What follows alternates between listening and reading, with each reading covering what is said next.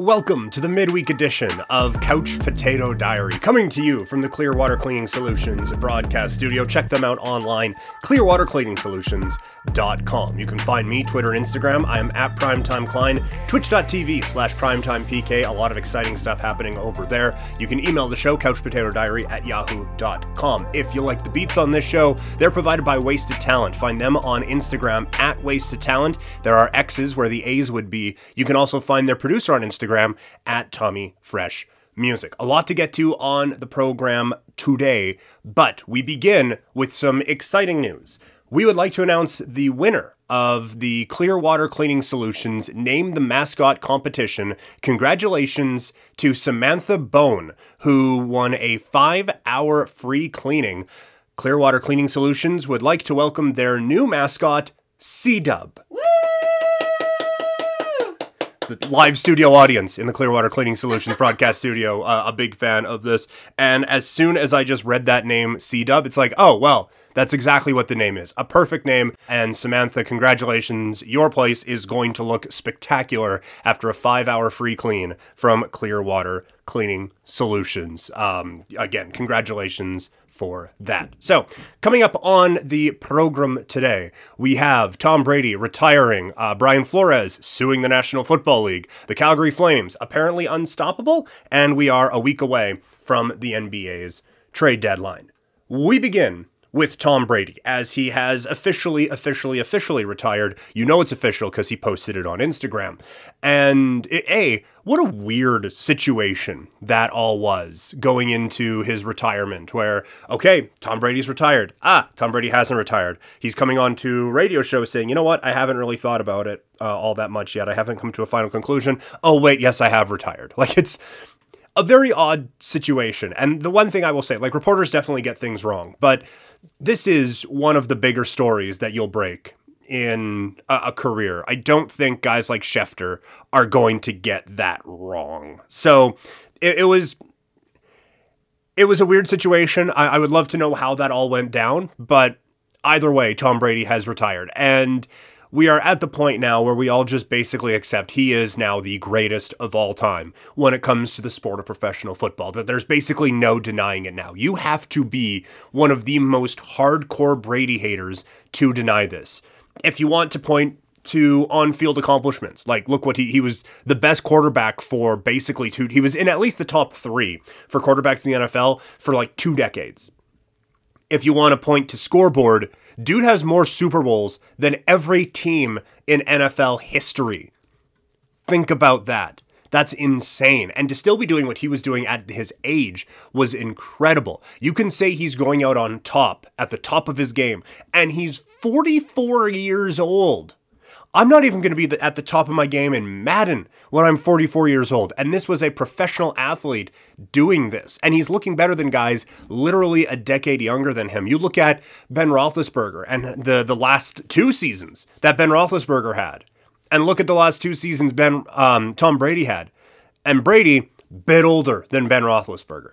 So just an unbelievable career for Tom Brady. And to me, there is no question that he is the greatest of all time. So when did that happen? Because there was a lot of discussion about it, but I do believe that he claims the undisputed GOAT championship. A lot of people were talking about it after the 14 Super Bowl. They lose in 15 in the AFC Championship game. Then 2016, the comeback against the Atlanta Falcons, where it was 28-3, the game is over, they're down 25, and Tom Brady leads one of the greatest comebacks, leads the greatest comeback in Super Bowl history. There was a lot of times where they kind of controlled games, and it came down to kind of a last-second field goal. This was an unbelievable comeback against a team that was like peaking at the right time. Everything was in place for the Atlanta Falcons. They had one of the top defensive coaches assumed at the time in the league as their head coach. They had one of the great offensive minds as their offensive coordinator, and Tom Brady just dominated them for the second half and claimed it. And at that point, you can't point to Joe Montana anymore. You can't point to Jerry Rice. At that point now, Brady has 5 Super Bowls, which is more than anyone, and then he just piles onto it. Sorry, he has 6 Super Bowls at that point. No, sorry, he has 5. He has 5 Super Bowls at that point, and it's like this is this is the GOAT. There is no denying it. And at that point, what's cool about it, like I just said, that's 2016. We had 6 more years of Tom Brady in our lives to be able to enjoy his GOATness. And admittedly, it looked like things were going to fall off. That 18 Super Bowl was not the prettiest of games, and then 19, it just didn't look great. Now, it didn't look great, and they went 12-4 and won the AFC East, but then that last playoff game, he's overthrowing receivers, they lose to the Titans, and it's like, you know what? Maybe we've seen the end of Tom Brady. Maybe this is it. He goes to Tampa Bay. We've talked about the effects of warmer climates on bodies, and all of a sudden, he looks like the greatest of all time again, and then he wins in Tampa Bay. And I think the importance of that Tampa Bay run to the overall legacy of Tom Brady is rather large. Like when Brady leaves, and throughout Brady's career, there has always been well, was it more Brady? Was it more Belichick? Who's to say? Like, is it more the system? Is it more the quarterback? And the argument that everyone would point to when they were saying, well, it's obviously just Belichick molding Tom Brady into this, is the season that Tom Brady goes down with an injury. Matt Castle comes in, guy who never started a game in college and just got drafted just to fill a spot. He comes in and leads the Patriots to an 11-5 record and helps them. As my cat walks by the microphone and knocks things over, I'm going to leave all this in. He leads them to within a game of a playoff spot, an 11-5 record with a quarterback that no one had ever heard of and wasn't very good anyway. It is one of the rare blips on the radar for the New England Patriots where they don't finish first in the AFC East and don't make it to the postseason. The only time from 2003 to 2019 that the Patriots don't make the playoffs is the year that Tom Brady wrecked his knee on like the third pass of the season, and they still went 11-5. But at that point, you're saying, okay, this is clearly the coach, right? Because Tom Brady, as great as all these games are, and as great as this run is, they go 16-0 in the regular season, but if Matt Castle can go 11-5, then is Tom Brady really all that good? And then he goes to Tampa Bay and he's 100 and he wins the Super Bowl. And that was, I think that did a lot to establish, oh yeah, no, it really was all Tom Brady. And the real answer, as with most things, it lies in the middle, right? Like it is very clearly, you had the greatest coach of all time, you had the greatest quarterback of all time, and as we established later, the greatest player of all time, and you just had one of the greatest dynasties of all time. Like that's what that gets you. It doesn't have to be, well, was it one or was it the other? It was the combination of two that leads to the greatest dynasty we've ever seen, maybe in sports. Think about it. Like they've had a salary cap the whole time. And the Patriots went on a 20-year run where they won 6 Super Bowls, made it to 2 other ones. They made it to countless other AFC Championship games. I'm looking here. They lose in the AFC Championship game in 06, in 12, in 13, in 15. So getting within one game of going to other Super Bowls, 8 Super Bowls in the span of 20 years. Less than 20 years, I guess. It's 17 years. It's an incredible run, and you're doing all of this in a salary cap era. A lot goes into it, but I don't think you have this type of a run if you don't have the greatest coach of all time and if you don't have the greatest quarterback of all time. But today is not about showering flowers on Bill Belichick. This is about Tom Brady. But I do think the importance of that Tampa Bay run, it gets him the record where he has more Super Bowls than any other franchise in history. And that's going to last at least one more year because the 2 that could tie him are the Patriots and the Steelers, and neither of them are playing next Sunday in the Super Bowl. So, But it really is a remarkable run. And it's nothing we've ever seen before. When you think of the other greatests of all time in their different fields, like the first one to use this and the first one to kind of come up with the GOAT status is Muhammad Ali. And that's just his nickname, is the GOAT, the greatest of all time. And he was saying he was the greatest when he was like 18 years old. He was child prodigy. Wayne Gretzky is getting drafted into the WHA when he's 16 years old. You have Michael Jordan, who, yes, he got cut from his high school basketball team, but in college, he's the best player out there. And then he inexplicably doesn't go number 1, but this wasn't someone who came out of nowhere. He wasn't like LeBron, where he was marked as this guy's going to be the greatest of all time, but we knew he was going to be very, very good. I wasn't around for Willie Mays. I don't know. He's kind of who I consider the greatest baseball player of all time. The one that I've seen is Barry Bonds, but as we've discussed earlier, there's a bit that goes into that. And again, I wasn't around, so I don't know what the hype was around Barry Bonds. Mike Trout kind of came out of nowhere a little bit, but he was a first-round pick. You look at some of the other individual sports, Tiger Woods was on, I think it was Letterman, when he's like 3. Not that everyone was like, oh, well, this guy's going to be fantastic. Look how great he putts at the age of 3.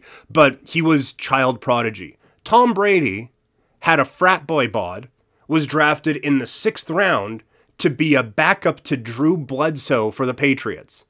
There was nothing about him that was destined for greatness. There was never any, hey, watch out for this dude. This guy is going to be the greatest of all time. You couldn't even get someone to tell you, hey, this guy's going to be the best quarterback from Michigan of all time. There was no hype around this kid. And then all of a sudden, he gets thrust into the spotlight. And another fun part of this, because of how it ends, we don't think of it. But if he just goes on, plays another couple of seasons and just kind of fades into the background, we're looking at this like a Kurt Warner story, where this is one of the great underdog stories of all time. This guy, who the first Madden game that he's in is listed as New England Patriots quarterback number 12. They don't even give him a name in the video game. And he goes on to win the Super Bowl that year against the greatest show on turf. One of the great teams of the late 90s, early 2000s in the St. Louis Rams. He beats them in the Super Bowl. It is one of the great underdog stories of all time, and we just don't think of it that way because then it turns into a dynasty. They missed the playoffs in 2002, but then they beat the Panthers in 2003 and they beat the Eagles in 2004, and we are off and running. But it's, at least with some of the other guys who are thought of as the greatest of all time, you at least saw some bit of greatness coming. Tom Brady was drafted by the Montreal Expos to be a catcher, and they probably thought they had a legitimate chance of getting him because that football thing may not work out. That's where we were at with Tom Brady. Another reason why it's so unique, what Tom Brady did is, and it's something that Bill Simmons has talked about, you can divide Brady's career in half. He plays 22 seasons in the National Football League. You could go his 2001 to 2011. So that is a 10-year career in the NFL. He gets to, which is, by the way, would put him in one of the longer, that is a great run, 10 years in the NFL. In that 10-year span, he wins 3 Super Bowls. He gets to 2 more, loses on one of the craziest plays of all time, the David Tyree catch in Super Bowl, 42? I had way more confidence in my ability to read Roman numerals before I started that. But yeah, in Super Bowl 42 in 2007 against the Giants, they have that 16-0 season. They run through the Jags and the Chargers to get to the Super Bowl, and then they lose on Eli Manning escaping the sack, finding David Tyree, who pins it against his helmet in a play that's going to live forever. And then you have Mario Manningham, right? The catch in 2011 to also, again, help the Giants to beat the New England Patriots. Also in that 10-year career from 2001 to 2011, he makes one other AFC championship game. They make the divisional round. They finish first basically every year in the division. They finished second, as we mentioned, in 2008, but that's not Tom Brady. They lose rather handily in a wild card round. They lose in the divisional round to the Jets, who ended up making it to the conference finals that season, and then they get to another Super Bowl. So this is someone who would have been to 5 Super Bowls in 10 seasons, another AFC championship game where they lose in one of the biggest comebacks in NFL history to the Indianapolis Colts. That is a Hall of Fame career. So then if you start the second career, in 2012, 2 AFC championship games in 12 and 13, then wins 3 Super Bowls, loses another Super Bowl, and loses in another AFC championship game. So this guy was in the AFC championship game every year from 2012 to 2018. Bit of a speed wobble in 2019, goes to the Bucs, wins a Super Bowl, and then almost completes the second craziest comeback in playoff history as they fall just short against the Los Angeles Rams. You can divide Tom Brady's career in half, and both halves are Hall of Famers. We've never seen anything like it before. And we've also never seen a team just take a decade off from winning and then get back to being a dynasty. They go a 10-year stretch between winning Super Bowls. They win in '04 against the Eagles, and then they win again in 2014 against the Seattle Seahawks. In there, as mentioned, a lot of AFC Championship game losses, a couple Super Bowl losses, but I can't recall a dynasty just kind of stopping and starting again. Like the only thing that really comes to mind is the Pittsburgh Penguins with Sidney Crosby, where they have the back-to-back Stanley Cup, the battles with the Detroit Red Wings, and then all of a sudden they're down for a little bit, and then they pop back up and they win a couple more Stanley Cups. This doesn't happen in sports, especially in salary cap eras in sports. There is so much of the Tom Brady story that we're just never going to see ever again. Another part of this was a glory time for Boston sports, and it's a sporting city that kind of needed that, right? Because you look at the Celtics, they have that great run with Bird in them, but then it falls off a cliff for a while. And the Boston Bruins, the closest they came to a Stanley Cup was Ray Bourque winning a Stanley Cup with the Colorado Avalanche in 2001. And the Red Sox, they have their curse, but then the Red Sox hit their stride with the Idiots in 2004. You have the Celtics during this run getting Kevin Garnett and Ray Allen. They win a championship with anything is possible. You have the Boston Bruins, who have been good for going on a decade now. They win the Stanley Cup in 2011. And you have this Patriots dynasty. You went from a sporting city that was the lovable losers to the sporting city that was the dynasty in the span of 20 years. And this kind of closes that book on it, right? Like the Bruins are still kind of holding on to that, but the Celtics appear to be in some form of a transition. You have the Patriots obviously in their form of a transition. And for Boston, for the Red Sox, like they won the title in 18, but then Mookie's gone, and now this feels like another era. And you're certainly separated from the Idiots era, and now you have David Ortiz going into the Hall of Fame right around the same time that Tom Brady announces his retirement. It's an interesting run for a great sports city. In terms of how things affect the current day NFL, when you look at who might have the best chance at getting to Tom Brady's level, the first thought is Patrick Mahomes. But it's crazy to think he might have already run out of time. And again, we talked a bit in here about how the Patriots had kind of a 10-year break, and they were still able to do some amazing things. But Patrick Mahomes, in his first 4 years here as a starter, he has won Super Bowl. In Brady's first 4 years as a starter, he had 3 Super Bowls, and Mahomes has been close on a couple of occasions, but now this is 2 heartbreaking AFC Championship losses for him in this span, and that just shows how difficult it is, where it's already, this guy is the most talented quarterback maybe that we've ever seen in the NFL, and he is going to come up short of this. You look at like maybe Joe Burrow because he's going to the Super Bowl in his second year, but I don't think anyone believes that Burrow is going to have this undisputed run. What's probably going to happen now is we're just going to have a run of great quarterbacks, but none of them are going to be at the level of Tom Brady.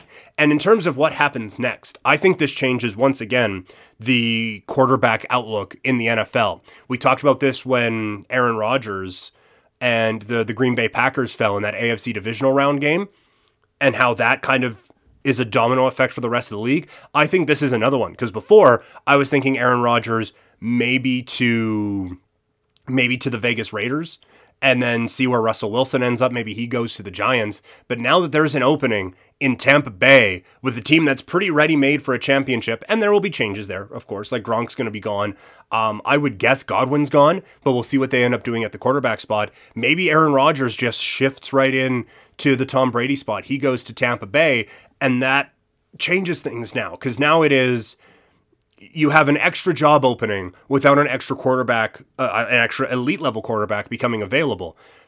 I wonder now, does this mean Russell Wilson goes to the Raiders, or do the Raiders even now make a change at all? I think this is another interesting domino, but I think Tampa Bay, depending on what they do, immediately becomes the most interesting quarterback destination. Just you saw what they did with a dude who was 40. The other big story from the NFL, by the way, if you hear any residual noise in the background here, they are working on the hot water tank in the place below us. So there's, once again, lovely bit of construction going on. The cats are losing their minds, and it's quite loud. So if you hear any of that, my apologies. No one's breaking in. I'm not in any danger that I know of. It's just they're working on the hot water heater. So know that I'm thirsty, but know that I'm okay.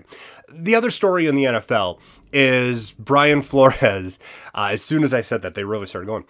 Brian Flores is suing the National Football League for discriminatory hiring processes. And this is just a remarkable story. First of all, I hate to say it comes out of nowhere, because a lot of people have been seeing this trend for a long time, but not often does someone of the caliber of Brian Flores do this. A lot of times it's someone who is out of the league who feels they shouldn't be out of the league. But this is Brian Flores, who is clearly, I think, one of the best options out there as a head coach, and one of the more intriguing options out there as a head coaching candidate. And so this adds a few different layers to it. But it does seem like basically what he is trying to do is get the quiet part said out loud. And again, I understand I am a white dude in Calgary talking about issues of race. There are levels of this that I don't fully understand. But from the outside, it does seem like there is some form of a problem. And it does seem like the leash is a lot longer for coaches who are white than for minority coaches. Like, I don't want to say Brian Flores was fired just because he was black, but it does seem like a lot of times a black coach gets 1 or 2 years less leeway than white coaches end up doing. And we've talked before about how this whole thing is just built into the system. Like, you have, well, we're only hiring these guys because they are the most qualified assistants. Well, why are all the assistants being white? Well, it's because like the minority coaches aren't even getting the entry level positions that are required to move your way up into these head coaching positions. So it is a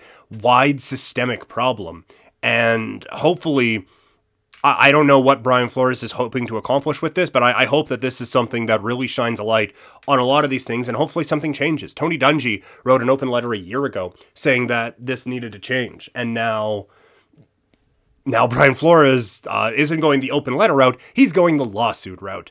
The interesting part of this is Bill Belichick's involvement in this whole situation, because you can't tell me that Bill Belichick, one of the great minds in the history of the National Football League, has been a coaching genius for 20 years, is going to make such a simple mistake as texting the wrong dude a congratulatory thing. Like, that there is just no way that I believe that Bill Belichick, I get, like, he plays dumb technology-wise, where I'm not on the face space or my book or whatever those things are called. Like, I get he does that.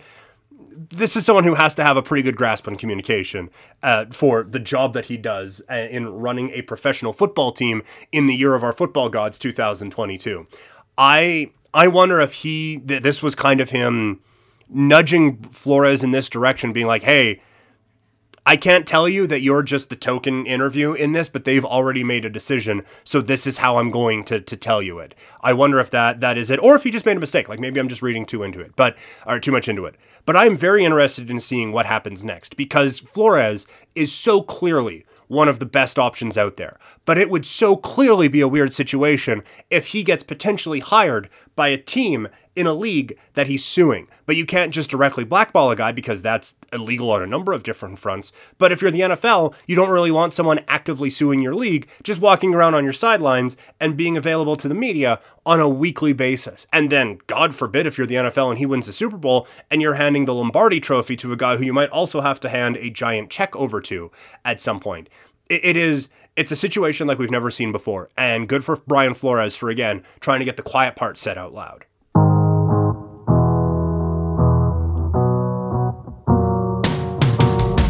The music that you hear on Couch Potato Diary is provided by Wasted Talent. Find them on Instagram at Wasted Talent, with X's where the A's would be, and you can find their producer on Instagram at Tommy Fresh Music. To the NHL, and an incredible comeback for the Calgary Flames last night, as they come from 3-1 down and looking dead in the water to all of a sudden they were leading that game, a dominant third period, and the Flames come away with a win. And that was one of those games.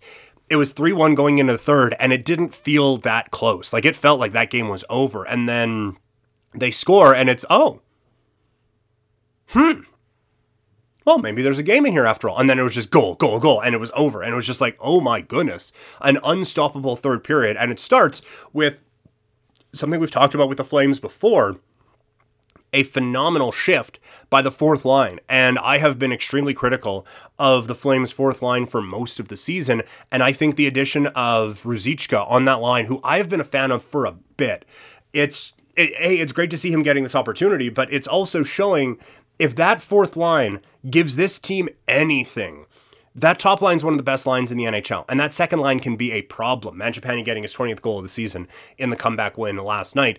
This is a team that can be very deep and can be very difficult to play, but that fourth line has to give them something. And Ruzicka has established that now this fourth line isn't going to be just a giant black hole on a night in, night out basis, and you're seeing the benefits of it. I thought he and that line was able to really establish something for the Flames and really get the ball moving in the right direction.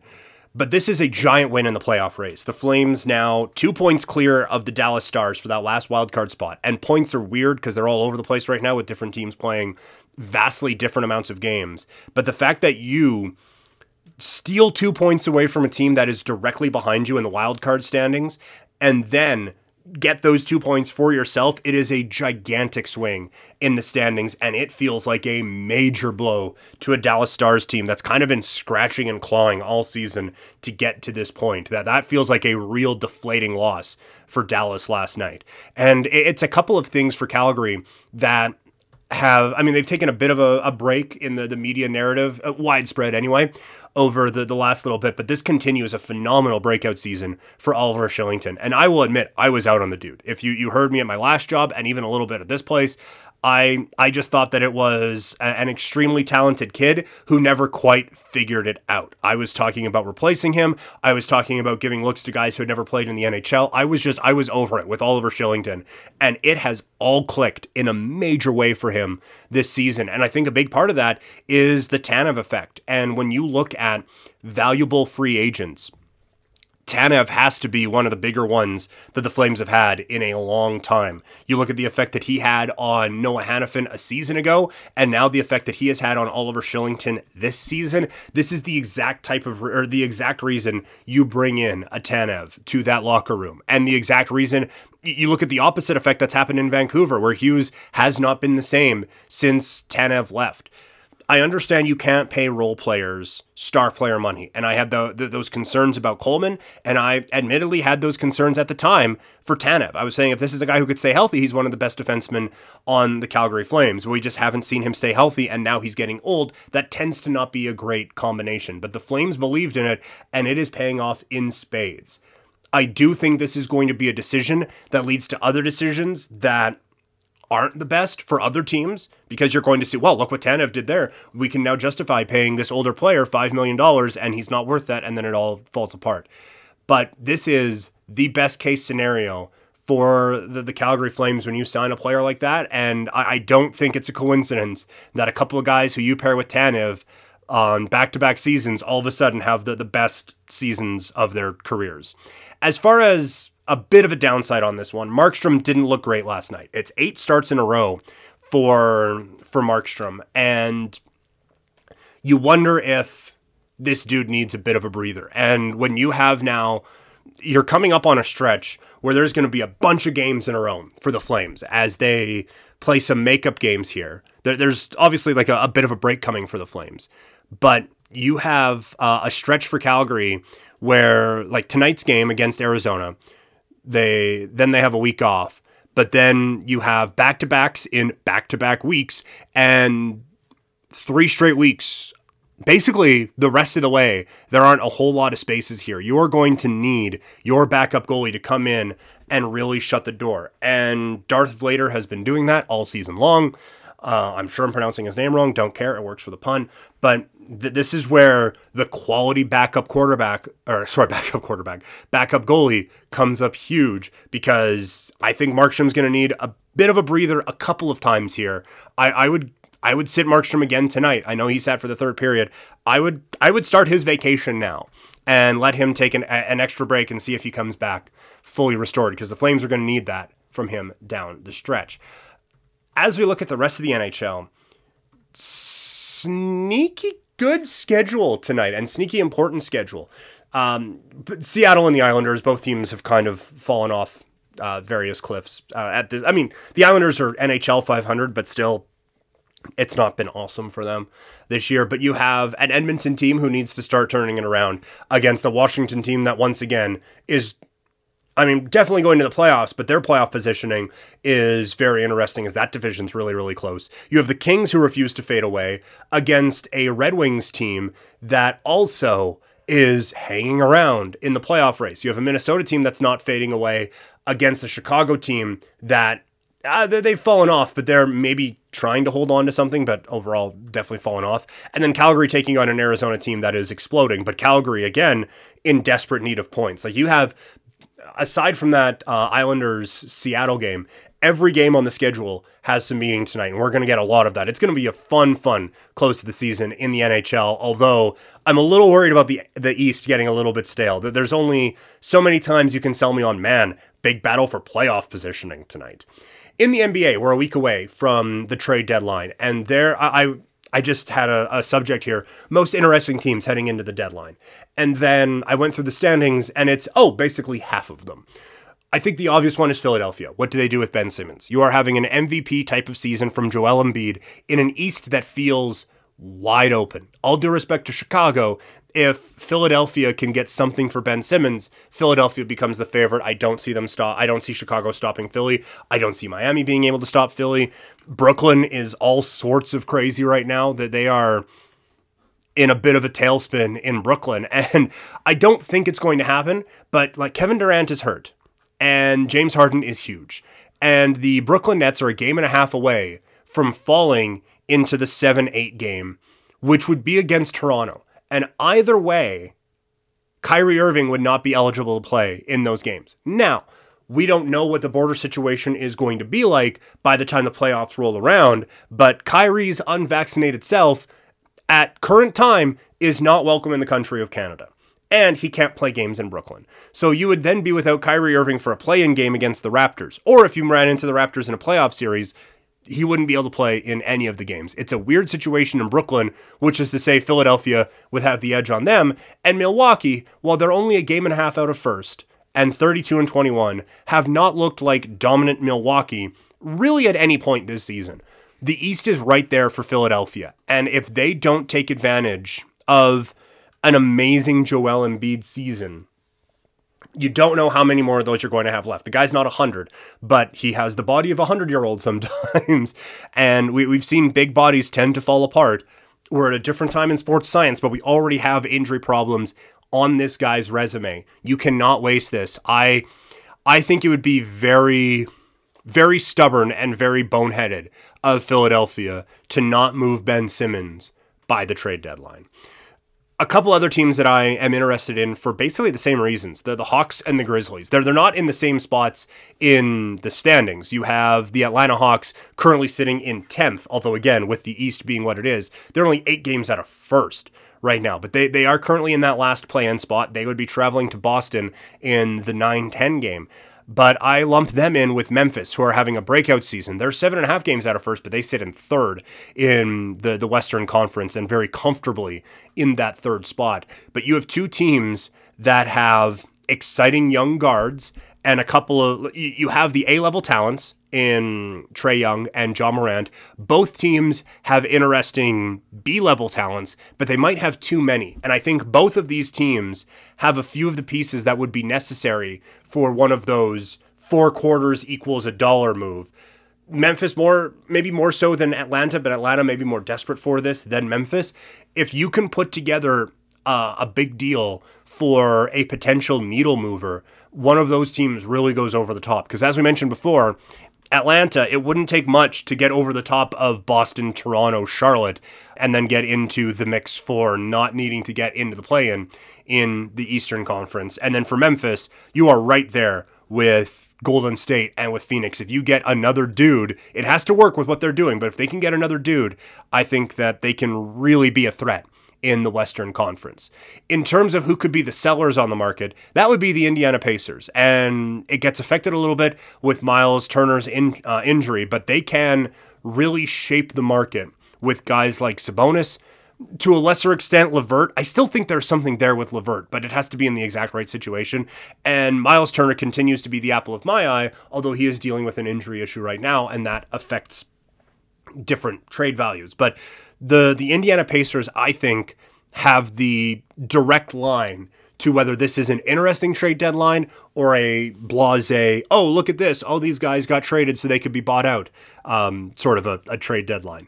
Other teams I have an eye on in terms of are they buyers or sellers, the Knicks and the Wizards. Both teams who had higher expectations, both teams that I had higher expectations for coming into the season. I thought the Knicks would be fine and right there in the mix for a 4-5 spot in the Eastern Conference. And the Wizards, y'all know they were one of my teams this year, and I was... The chest was high and proud with how well Washington was playing, and that has fallen off of a cliff. They now have a negative point differential. They've lost 6 in a row, 7 of their last 10. They are only a game out of the play-in right now, but they are 6 games out of 6th place in the Eastern Conference. They need to figure out what they are doing with Dinwiddie and with Beal, and if they want to move, because we talked about before, they just have a lot of good basketball players.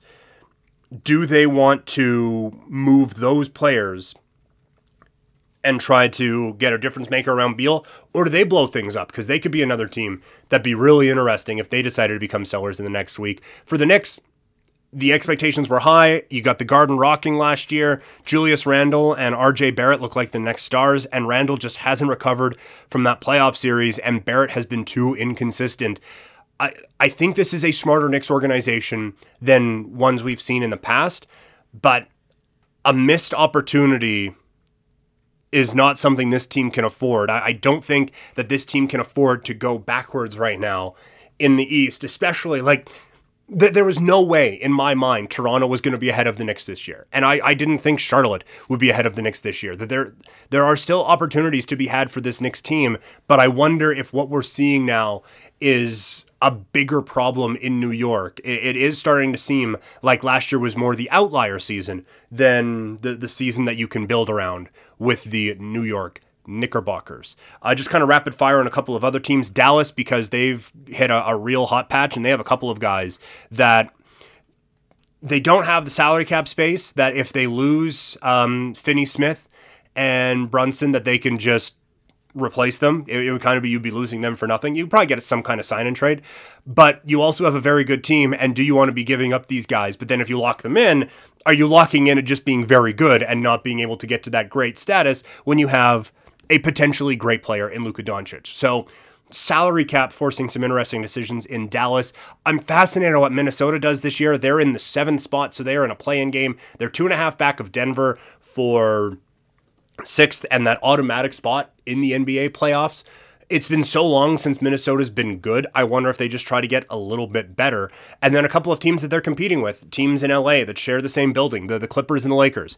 The Clippers, there's a lot of people who think Paul George won't be back. We have no idea what Kawhi is going to do. Kawhi is someone who could be in the starting lineup as they're about to tip and just like, hey, hold on. I'm actually not feeling it. I'm out. And then miss another 2 more months. Like, you have no idea what this guy's going to do. And the Lakers, we've talked at length about how the experiment just has not worked with Russell Westbrook. They've lost 7 of their last 10. They're in 9th right now in the NBA's Western Conference. If the playoffs were like they used to be, they wouldn't even be in a playoff spot right now. As it is, they have to play Portland in the play-in game and then have to get by either Minnesota or the Clippers in the last play-in game. So they have to win 2 play-in games just for the opportunity to take on a Phoenix Suns team that still doesn't have double-digit losses on the season. I wonder if the Lakers, there's talks that they're trying to package Taylor Horton Tucker, and the only draft pick they're allowed to trade for something that there's been talk of Gary Trent Jr. That is definitely not happening with the Raptors. There's been talks of trying to get a big package out of New York, 2 teams just desperate for some kind of change. I don't really see that happening. I don't know what the Lakers move is, but they do kind of desperately need to do something. And we'll see what the Clippers do. If they just kind of punt on this season and try to get a couple of assets and a little bit of space for next season, or if they just try to squeak in and hope that your star players are back in time for some kind of miraculous playoff run. But either way, it's going to be really interesting in the NBA this season. That is going to do it for Couch Potato Diary today. Once again, congratulations to Samantha Bone. I hope I'm saying your name right. Samantha has won a 5-hour free cleaning, coming up with the name for the Clearwater Cleaning Solutions mascot. The new mascot name, C-Dub. Fantastic name. Congratulations, Samantha. And you are going to love how your place looks after 5 hours with Clearwater Cleaning Solutions. If you want to get in touch with me, Twitter, Instagram, I'm at PrimetimeKlein, twitch.tv/PrimetimePK. You can email the show, couchpotatodiary@yahoo.com. The music that you're hearing provided by Wasted Talent. Check them out on Instagram at Wasted Talent, with X's where the A's would be. You can also find their producer on Instagram at Tommy Fresh Music. New episode of We Had No Idea came out this morning. It is on the Russian doping scandal.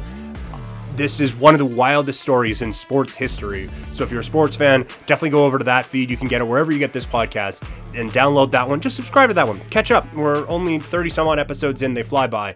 So go download those. You can check out that show on Instagram at We Had No Idea Podcast. Going to do a Twitch stream tomorrow morning with the All-Time Flames team on twitch.tv/PrimetimePK. And then I'll be back on here chatting with y'all on Friday. Have a good one. I'm out.